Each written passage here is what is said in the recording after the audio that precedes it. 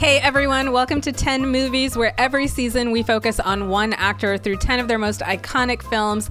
This season, we've decided to dive into the cinematic catalog of a Mr. Tom Cruise, the last great American movie star. I'm Hemel Javeri, and with me is my wonderful co-host and friend, Brian Minter. What a delight it is to be back in the podcasting studio with you, Hemel, talking about one of the most iconic cinematic works of all time, Top Gun. So many airplanes. There's a lot of airplanes in this movie. This episode, we're going deep on an absolute classic, the summer blockbuster by which all other summer blockbusters should be measured, 1986's Top Gun. I feel the need for speed. Ow! You want answers! I want the truth! Mission accomplished! Show me the money! Hemel, before we get into this episode of the 10 Movies podcast, can you explain a little bit to our listeners why we chose Tom Cruise as the subject of this season? I mean, I think the better question is, why not Tom Cruise? Why has it taken us so many seasons to get to Tom Cruise?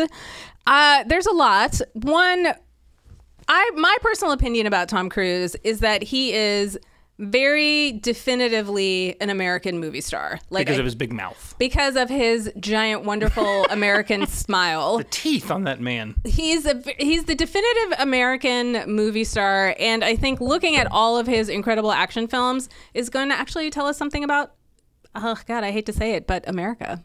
Well, you know, on the 10 Movies podcast, it's actually rather difficult to find a good subject because it has to be someone with a large body of work. It can't be like a character actor, right? Because what we like to do is really watch 10 movies from a particular actor and then think about how their persona and what they bring to these movies, that's our through line for all the episodes. We don't just review the movies. So it can't be a character actor. It has to be a lead actor. It has to be someone with a lot to pull from.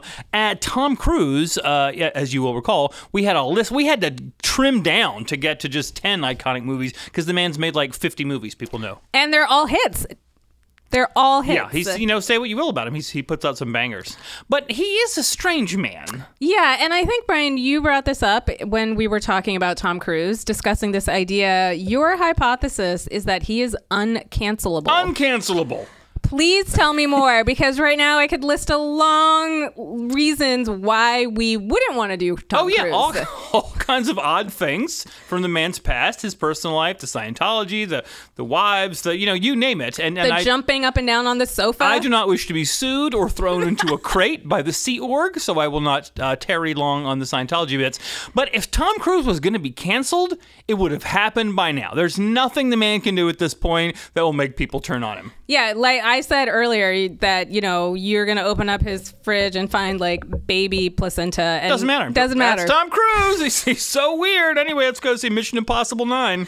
I do think, though, that with Tom Cruise in particular, he's such a movie star that whatever he does in his personal life, everybody has just decided that he gets a pass. Yeah, that's what this guy does, and we go see all his movies. Yes. Anything that he does, he gets a pass. We still don't care because he is willing to climb up to the top of the Burj Khalifa, and that is what we want to see. We want to see the spectacle. But I think here, in a way, you can actually separate the art from the artist. We understand that he is kind of crazy, probably has done lots of horrible, questionable things.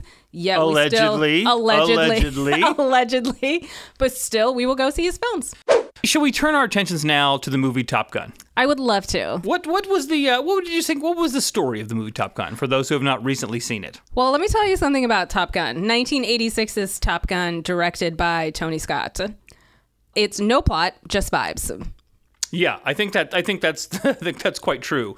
There's a lot of so what are the broad contours? What are the vibes? So, all right, first of all, if you haven't seen Top Gun, I don't know what to tell you. I feel like you should be watching Top Gun right now instead of listening to this. Do young people, have they seen Top Gun? Like, we saw it every Sunday and on TBS. We did, but so Top Gun, remarkably simple film, right? The plot, or the bare bones of the story, is that there is a pilot played by Tom Cruise. His name is Pete Maverick Mitchell, who has been accepted along with his flight partner to go to flight school called Top Gun. Top Gun, the best of the best. In Miramar, California. And the entire plot is that he basically just has to pass 5 weeks of flight school. Are you a strong-jawed, confident white man? If so, you might be right for Top Gun. Also, they're naval aviators, okay? They're not pilots. They're naval aviators. I've never really understood why. So we have the Air Force. Yeah. And they're in charge of the planes. Yeah.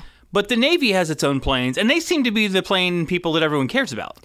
I am not in the military. I don't know why that is. But these are planes that take off from the ocean. So Is that it? Yeah, they're naval aviators. If you're an Air Force officer, I imagine you've got a bone to pick with America's love affair with naval aviators. Call in, tweet at us, explain this situation to us. But getting back to the plot, right? Do the Marines and the Army have planes? We should know these things about our military. They do. Like, there's an Air Force.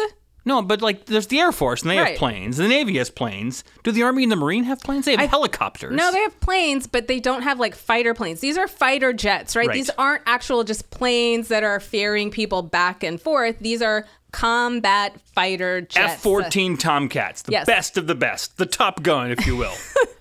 Anyway, I'm glad we've cleared that up. We derailed a bit. I'm sorry.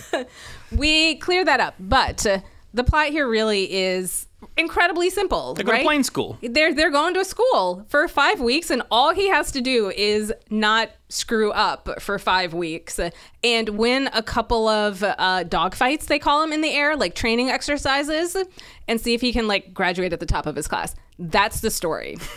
Well, Goose dies. Spoiler alert. If you haven't seen Top Gun. No. I'm not talking about specific plot points. I'm talking about the storytelling structure of the film, which I think is so different from anything else you see now, because there isn't this like incredibly intricate or complicated plot that's laid out. It's just, here's Maverick. He's super hot. He is in flight school with all these other dudes who are also super hot. They're all the best of the best. Best of the best. He's going to try to make out with this lady, and he's going to succeed. And then he has a little bit of humility when his best friend dies. That's it. The stakes are so low here. There's no stakes whatsoever in this movie. What? Well, so I think you're right about no plot, just vibes. Because one thing it is very different from modern storytelling. And it's much more economical. Like, this movie's like an hour and 45 minutes. Yeah. But if they made this movie today, it would be 3 hours, 2.5. An hour, 45 minutes, 5 minutes at least devoted to shirtless volleyball playing. Oh, 10 to 15. But one of the things that they do a lot is they won't actually dramatize anything. Like, there's one point where Tom Cruise says to Goose, his buddies, he's like, "You're the only family I've got." Yeah. Which is a huge point of this character. They don't show us why that is. There's no backstory. He says that and it's fine. Or Tom Skerritt plays this admiral who's kind of this mentor father figure. And at the end, he's like, "You know, Tom Cruise, your father didn't die in vain. He died saving us all from the Nazis." It's like a minute and it just goes by and that's it. It's almost like the movie is just gesturing like, hey, you guys know this kind of stuff. Yeah. You've seen this in other movies before. Let's not dwell on it. Let's just get to the planes. Right. Like there's they know what you want to see. You came to see fighter jets. You did not. I kind of appreciate that. Yes. I don't like getting all bogged down and, No. Yeah. One thing I feel like a lot of films have recently is that every character has to have like a traumatic plot line. Like they have to have suffered some kind of horrible trauma. And then the movie will go to great lengths to dramatize that trauma. This one, it's basically just hinted at, right? Like, you know that Pete Mitchell has a dad who probably died under shady circumstances. Yeah, some shit happened to him at some point. Exactly, Yeah. some shit happened to him. He's seen other movies, you get it. He's a little bit of a loose cannon, but okay, that's all movie stars, right? All action film stars are supposed to be loose cannons. And you get like 3 lines. One is like, "Oh, my dad died when I was young and he's kind of a screw up." "Oh, Goose, you're my only family." And then Tom Skerritt being like, "Your dad died saving us in Vietnam." That's it. That's all you need. That's all you need. Like, "I'm surprised that Maverick came to the academy knowing what I know about his checkered past." And that's it. Yeah, you don't see it. They don't talk about it. The other thing that I think worked so well in this film, and we go back to economical storytelling, is Goose's character. Every line he has in this film is a rebuttal to Maverick, basically, right? Like, he's kind of the comic relief. He's really sensible. There's not a lot of like depth or probing in the character. And spoiler alert, Meg Ryan comes on and his wife. Oh, right, yes, Meg Ryan. Charming, even in this little tiny role, Yes. you can see that Meg Ryan charm coming through. She has like 3 lines, and they have one scene together as a family, basically. And you know everything you need to know about this family, so that like when Goose does die, devastating. Yeah, I think that, and it's like, it's a completely self-contained story. They're not setting you up for a franchise. Nope. It's not, you get the whole arc of the character, a main character dies, and there's a resolution, the movie's over.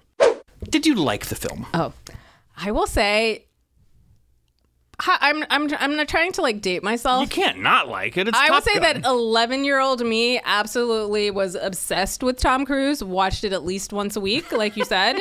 And as a older adult, loved it. Loved it, huh? Loved it. Absolutely loved it. It's a fun movie to watch. I think it's a lot better than modern action films in many ways. It's not every scene with the humans talking is terrible, with the exception of maybe the goose scenes that you alluded to. Some of those are well done and strongly sketched. But yeah, that's like we can talk about Kelly McGillis' work here, but like the romance is flat and all the Whoa. You like the romance? Whoa. I was actually going to say that Tom Cruise or Top Gun is known as like an action film, but there is a very surfaceable romantic movie here because like the entire middle chunk is all romance. So Kelly McGillis plays his love interest. She's a professor, or she's like a civilian expert. It's not a She's not a professor. Yeah, it's not a real school. She is just like professional development class. Let me talk.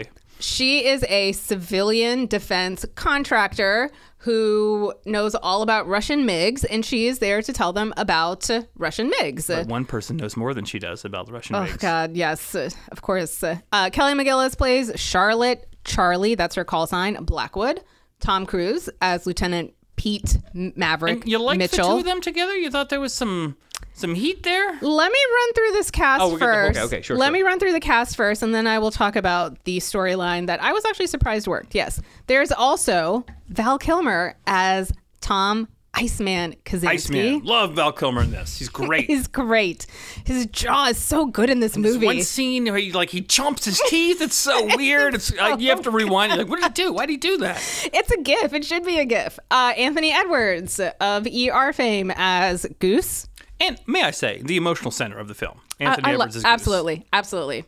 There is also Tom Skerritt, as you said earlier, Mike Viper Metcalf. He's the gruff mentor, mustache having admiral guy. He runs Top Gun. He runs the flight school. Let's see who else. There are so many little Meg Ryan cameos. as Goose's wife. Meg Ryan as Goose's wife. Adrian Pastar as one of the background pilots. Okay, don't know who that is. Don't remember which guy that is. He was married to a Dixie chick, but he was also in Heroes for a long time. All right. Well, now I feel like we're scraping the bottom of the actor barrel here. No. Tim Robbins is in this film. I'll watch this with my wife Wendy, and I was like, "That's Tim Robbins." She's like, "No, it's not. Tim Robbins wouldn't be like a minor walk-on pilot in an airplane movie." You Yeah, don't see totally him. You don't see him until like the very last scene in the film where you can finally clearly see his face. Yeah, they make after Goose dies, they make Tom Robbins be Tom Cruise's wingman for the last scene. Anyway, Tim Robbins plays Sam Merlin Wells. What did I say? Did I say Tom Robbins? That's not right. Tim Robbins. Tim Robbins. Talking about. Tom Skerritt. But that is the cast. So the romance. So yeah, Kelly McGillis is and she's a bit older than him. Not only is the actress older than him, I feel like the character is supposed to be older and significantly more mature than him. I think so too, because when I saw this film, I was like, this feels a little weird because she's much older than him. There's not a power imbalance, but they're very different people. Yeah, they're very different people. She's a homeowner and has this fancy defense job, and he's basically just a Navy grunt. Yeah, he's like a 24-year-old, the hotshot, dumbass kid, and she's like a 32-year-old professional woman. Yeah. But why does she like him, right? He's insufferable. She's if she was 18, I get it, right? Oh, he's a pilot and he's got the leather jacket and he's so cool. But why does this woman of all this bearing into this guy, I do. So I did think it was a good story. I'm not going to say it was a believable storyline, but I did think that they had some kind of chemistry. I don't know. I mean, it's not the best chemistry that I've seen, but I think she likes him because one, he's a good fighter pilot. Well, why does she? I mean, okay, maybe. Yeah, but You don't date someone because they're good at their job. no, but he's handsome. He's got that smile. that It's smile. that He's got his extreme jacket. confidence. He's good looking. So the confidence of the character, I feel like, is constant. Like, Yeah. every scene is constructed to make us realize how confident Yes. this guy is. So there's a rather famous, iconic scene, the volleyball scene. All the boys are playing shirtless, and we can return to that. We will. But he's got a date. He asks this lady for a Yeah. date. She's like, "No, I can't date you. You're a young hotshot rookie, and I'm a serious lady." But he wears her down, and she's like, "Fine, I'll go. Come to my house at 6 p.m. and we'll have a date." 5:30. 5:30. Excuse me. So whatever it is, he misses because he's playing volleyball and he checks his watch like, oh shit, I'm late for this date that I wanted. He pulls his like shirt onto his like dirty, sweaty body, gets on his fucking motorcycle, drives down like a dry highway, And then asks her if she can take a shower. comes to her house late and says, I need to take a shower because I'm all sweaty because I didn't give enough of a shit to be on time or even get ready for our date. And instead of throwing him out, she's like, oh my God, Maverick, you're the one for me. What the hell? I think you are applying a 2022 lens. She even calls him Maverick. A 2022 lens to 1986.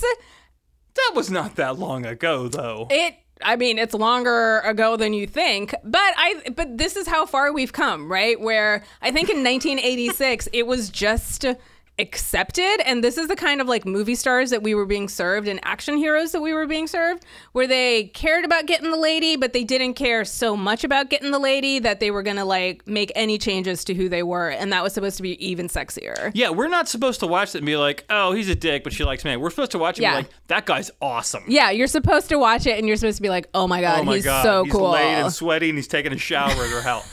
But also, that's so strange. Who shows up to a date and takes a shower? I don't know. A first date of all things. So weird. So absolutely weird. Where were we? But we're talking about the romance, and like, I don't know. I actually thought it was a pretty good secondary romance as far as that goes. So the thing we talked about earlier, where the movie is very, like, it's just sort of like, it's vibing. It's just hinting at plot points. It's like, you know what? You guys have seen movies. We don't have to go into it. Yeah. You know what we're talking about. Which I think actually works for a lot of it, because we're just here for the plane fights. But then the romance is so lightly sketched that I'm like, at one point she's like, I'm afraid to let the world know that I've fallen for you, Maverick. I was like, but why? You've been on like 2 dates with him. He was a shithead on at least one of them. Why are you falling for him? Don't apply rationale to this movie that has made the most important thing in Maverick's life being the best pilot at Top Gun, right? Like, that's the whole crux of it, is that he has to win all the dogfights because he wants to beat Iceman. By the way, I'm going to switch away from the storyline. Yeah, let me switch away from this because we're talking about chemistry in this film. Yeah, if you're talking about human bodies connecting in a hot way, it's not Kelly McGillis or Tom Cruise. But like, yeah, so many times the heterosexual romance there is just like meant as like a placeholder for like to distract you from where the real tension is. What we can't show you on screen, 1986 viewers, if you're is looking, Tom Cruise and Val Kilmer. If you are looking for real chemistry, it's between Val Kilmer and Tom Cruise. If you Google Top Gun fan fiction, I am sure you're going to see much more. I hadn't thought of that till just now because I'm less perverse than you, but God, yeah, I bet there's buckets of it out there. It writes itself. It's on the screen. It writes itself. And of course, like, the emotional center of the film, right? Like, part of the climactic center of the film isn't when Kelly McGillis and Tom Cruise reunite at the end. Like, that's just kind of like tacked on.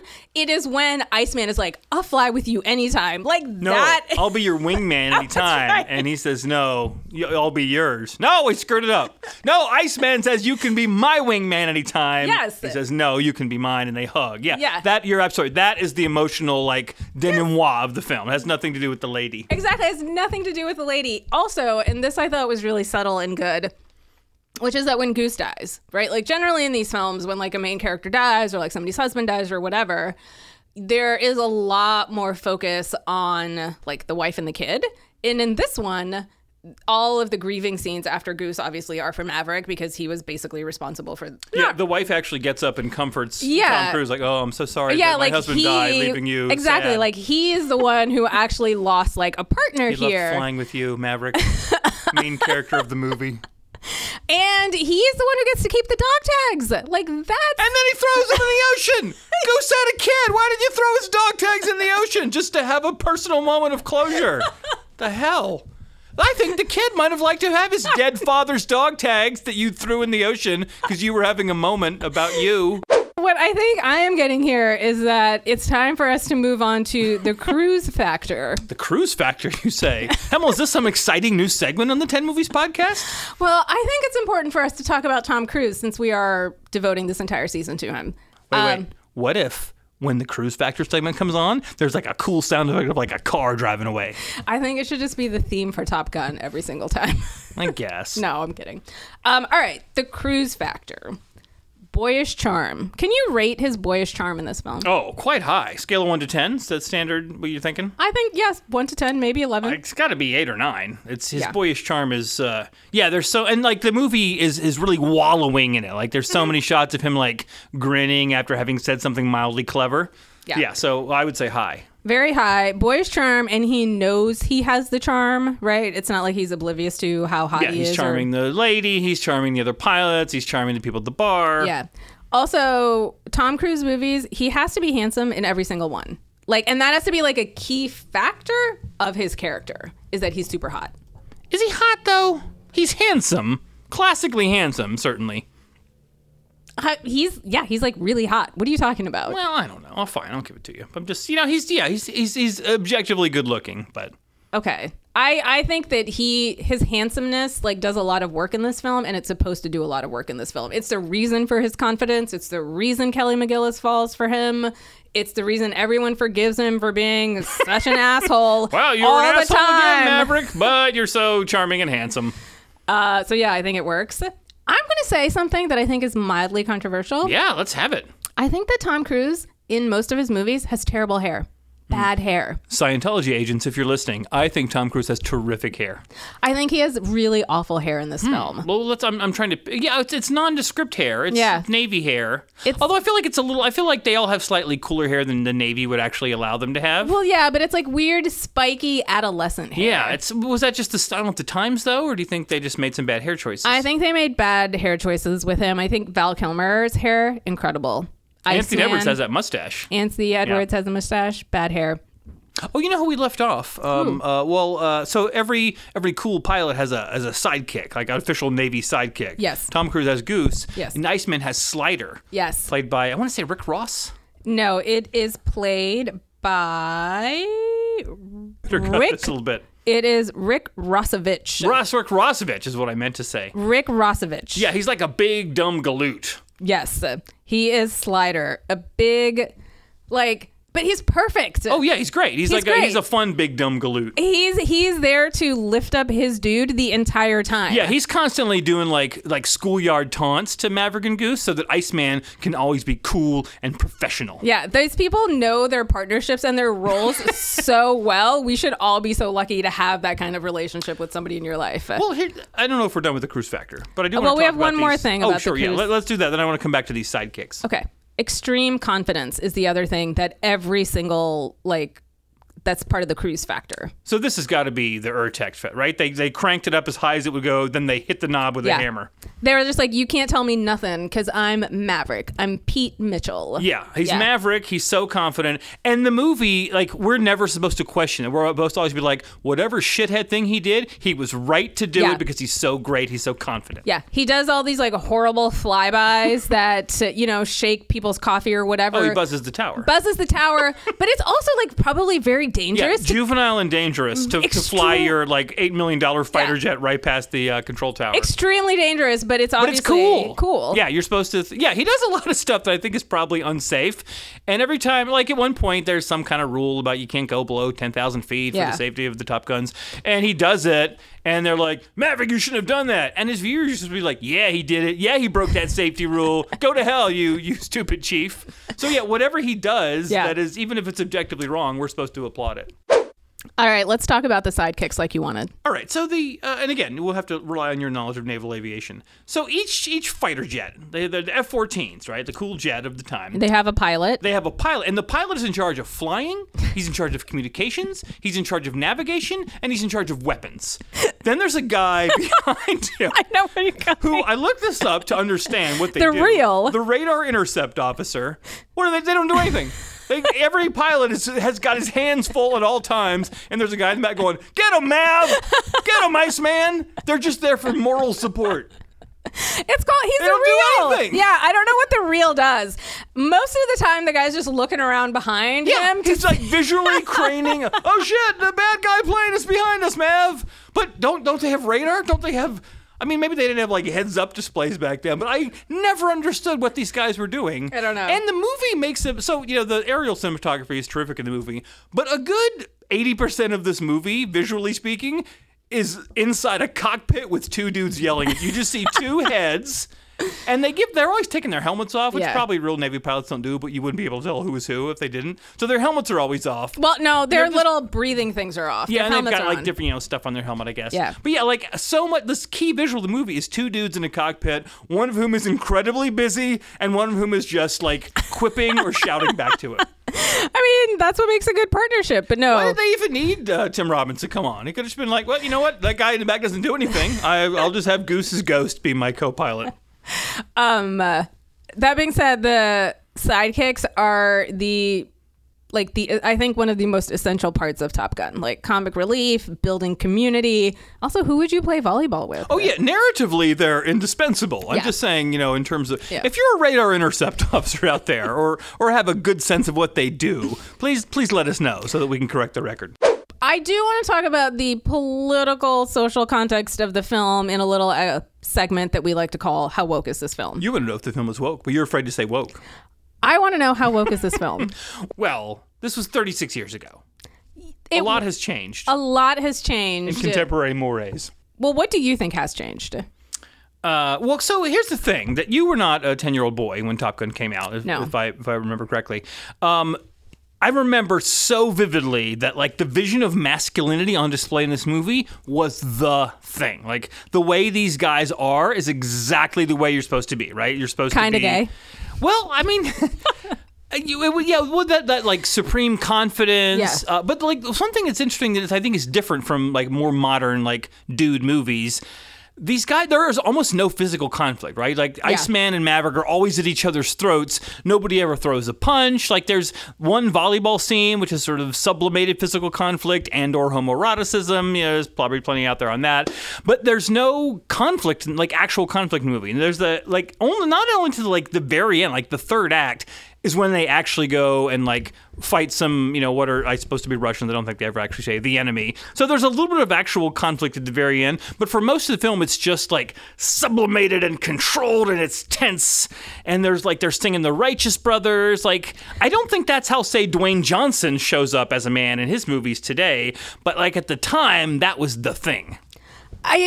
Oh, that's interesting. I mean, definitely in 1986, but I think you make a really good point about the read on masculinity at that time period, in that it is incredibly controlled. Yes, it's very controlled. Very controlled, right? Like you see the scene where he's grieving, right? Where Maverick is grieving because Goose has died, and his entire face is like contorted because he will not let himself cry. Yeah, if that was a modern day John Krasinski, they would be like, no! Yeah, and it would be a big deal. Right, like men should be, men of course should be crying, all this other stuff. Yeah, so, like, they'd be like emoting and fighting, but these guys never do any of that. No, but they're also, they're all Navy fighter pilots, right? Like they're all part of this brotherhood, but within that, there isn't the kind of conflict that you see in a rock film or in any like action movies where so much of the conflict is just external. These are like, who is basically the top alpha dog, right? It's Maverick and Iceman, who are both kind of battling it out to see who's going to rise. Throws a punch. No one is injured in this movie at all. One dude gets killed, and you don't even really see it. No, like you said, the volleyball scene is the closest we get to as a stand-in for physical conflict / homoeroticism, but also there's all these like locker room scenes. Like there's a lot of locker room scenes, and they're always wearing tight briefs. Yeah, there's like lots of locker room scenes that are much more about like who's the viewer here, like, and where the gaze of the viewer is going and the way the bodies are displayed. Like, I think I'm making you a little bit uncomfortable here. You're not.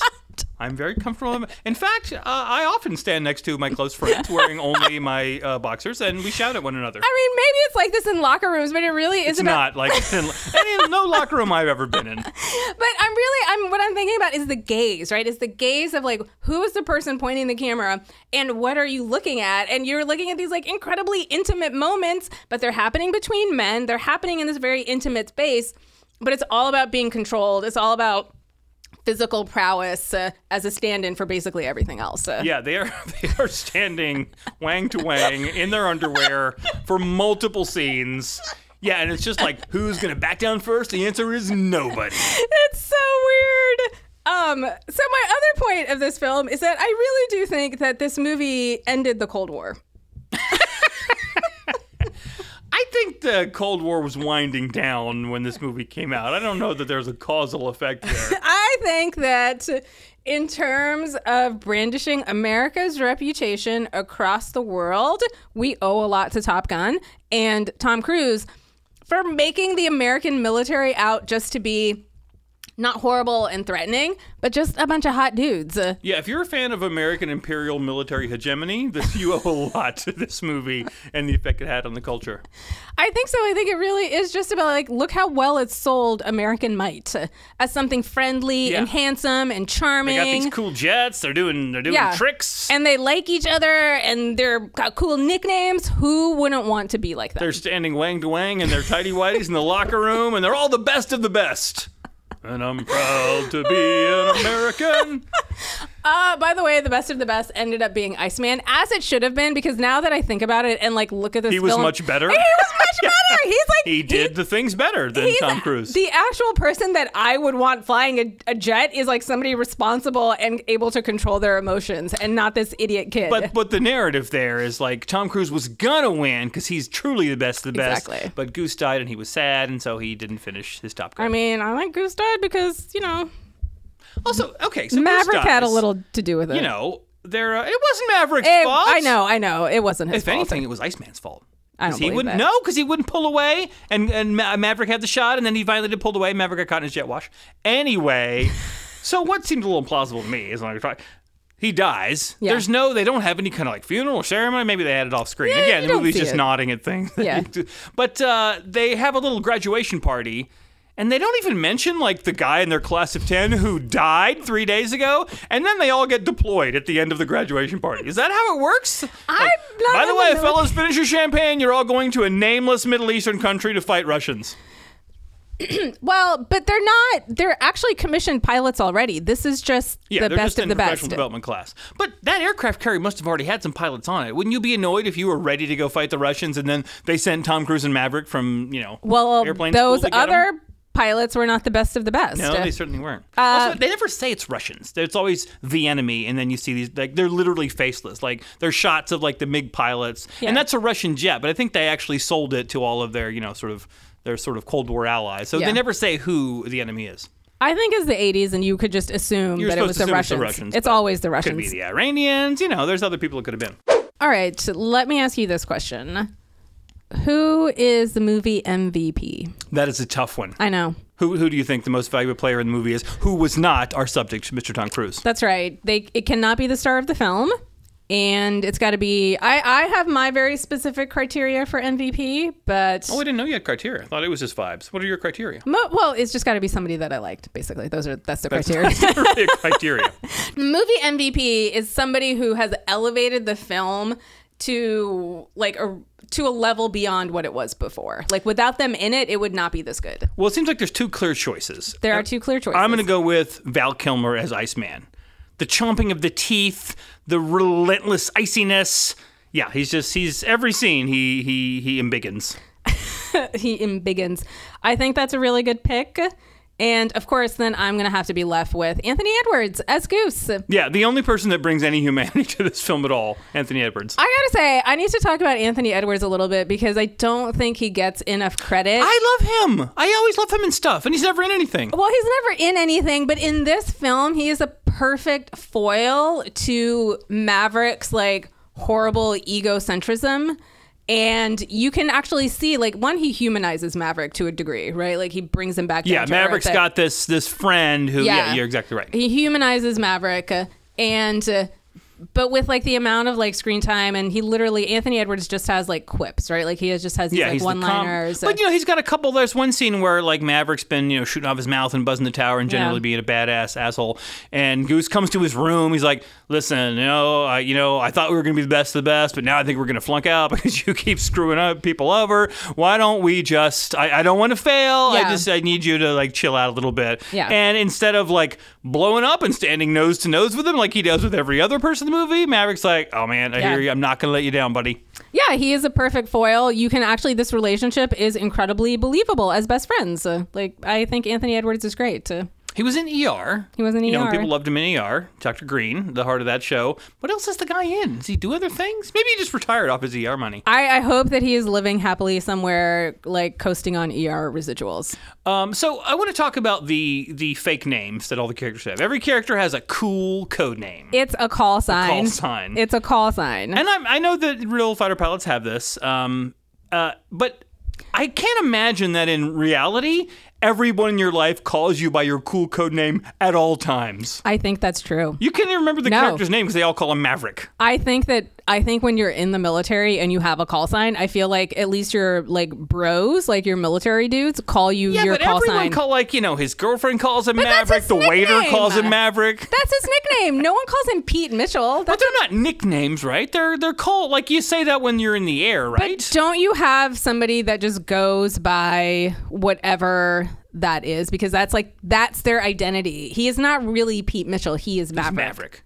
If you watch the credits, at the end there's a long list of actual fighter pilots that did all the real stunts, and it shows all their call signs, and they're all goofy. They're all like, Bozo, Rabbit Ears, Chonky Chonk. But the characters in the movie, it's all like, Iceman, Maverick, all right, Gunsmoke. Let me ask you a question here. Who had the best call sign? I'm going to run through a couple for you. Yeah, let's hear some of your faves. So, Maverick. Of course. Iceman. Viper, yeah. That is the call sign of Tom Skerritt. Goose. Jester, Cougar. Yeah, Goose has the only goofy one because he's the only goofy character. He's a goofy character. Cougar, that is John Stockwell. He's the guy at the beginning who flamed out. Couldn't hack it. Cougar couldn't take it. Couldn't take her. He lost his confidence. You got to have that edge up in the air. That's right. That's what they say. Rick Rossovich, Slider. There's Merlin, Tim Robbins. That's kind of a dumb one. You know what I like Hollywood. Some guy named... all right, Hollywood's the only fun one. The rest are all silly. Well, they're not silly, but they're all like silly. Aggressively masculine. Yeah, they're also, there's not a peak of daylight in any of these names. God, I just it's so funny to me. Like, there's so much like testosterone shoved into this movie. All the call signs are like puncher, kicker, face melter. Unbelievably gay. Just unbelievably gay. Oh, Wolfman. That's a good one, too. Yeah, Wolfman and Hollywood are kind of fun. Right. Those are the ones that are a little bit fun, right? The others, like Maverick's not fun. Maverick's just like, this is what the character archetype is. We painted it on his helmet in case you forgot. Because, by the way, we're not dramatizing anything. But you gotta love the plane scenes. Those plane scenes are terrific, right? That's what the movie's about. You're just flying. You're watching these guys fly around. Like you said, there's no plot because there's no stakes here. No one's actually going to get shot out of the sky. They're just like target practice, basically. At the end, they kill some real dudes. And it's pretty video gamey. Like, it's just like, you see the missile go and the guy blows up. All right, my final question. Where does this fit into the Tom Cruise canon? Well, that's a big question. It is. Because the Tom Cruise canon is quite extensive. And yet, this is an iconic text. Is there a more iconic Tom Cruise movie than Top Gun? I don't think so. I think he's so closely associated with the persona he created in Top Gun, and it has carried him throughout his entire career. But the Mission's Impossible, Jerry Maguire, the Color of Money guy, the pool guy, right? I've never seen Color of Money. You never saw the Color of Money? Well, we're adding that to the list. No, I think it's, excuse me, I think this is at the top of the canon because you cannot think of Tom Cruise without thinking of Top Gun. Yeah, and I don't think you think of Pete Mitchell, right? Oh. Like he's like you don't think of that character at all, but I think you do think of Tom Cruise in this movie. You think of Tom Cruise, you think of Maverick, and you think of a uniquely American hero that I don't like, that this country still cannot shake. Like, I think that's how crucial this film is. Yeah, I feel like perhaps we did our national psyche a disservice with this film, but you can't really lay all that on Tom Cruise. You can lay it at the feet of the director, Tony Scott. So what are we saying? Highest ranking possible for the canon? This is. I think this is the at the top of the canon. I think this is at the top of the canon, and I'm comfortable with that. I think it deserves to be at the top of the canon. Well, we're one movie into our 10 movies of this season, so I think we can revisit this and see if we think anything surpasses it in canonitude. Brian, any final thoughts? God, no, I feel like we left it all in the field. We talked about the movie Top Gun as much as anyone can talk about the movie Top Gun. All right, I think you should go watch Top Gun if you haven't seen it. Just Google the volleyball scene, watch it on YouTube. What you should also do is reply back with how many pieces of fan fiction you can find involving Maverick and Iceman. I bet it's a lot. So, signing out, Brian $ Minter and Hemel Laptop Javeri. That was a terrible call signs. We need better. Thanks so much for joining us. You can follow us on Twitter at 10 Movies, and remember to rate and review us wherever you consume your podcasts. And we'd like to thank Underdog Networks for hosting 10 Movies and our producer, Tony Gill. Thanks. We'll see you next week.